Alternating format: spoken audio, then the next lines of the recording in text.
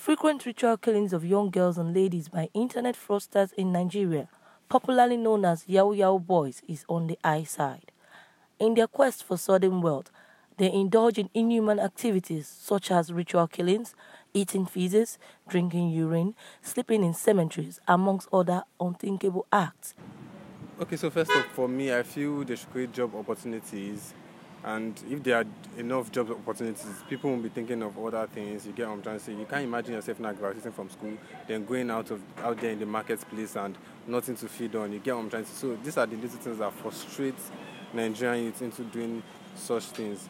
So I think that is that for me anyways. I think that enough should be able to solve most of our problems. Then after that, any other person that goes into fraudulent acts or ritual, then you will know that person needs to be treated in some other way, because of if there's a job that you can do, you'll be able to put your hand on something and feed your family. The reason why our youth nowadays are finding themselves doing Yahoo, majority of them, they find it difficult. Why? Because in time maybe their parents, their parents. I know most of these guys and these youth nowadays, they are too lazy to work.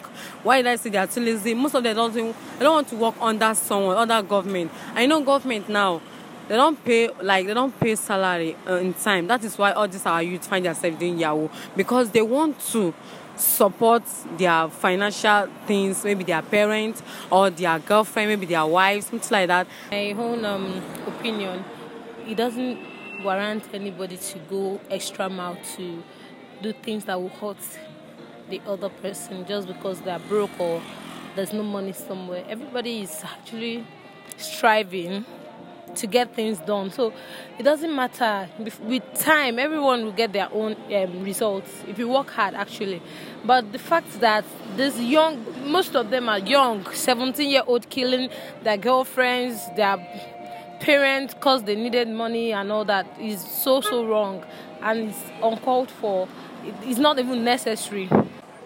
In a quest for more wealth, Yahoo Yahoo boys have added to their already full table of fraudulent activities the action of ritual killings of young girls and young ladies in the society.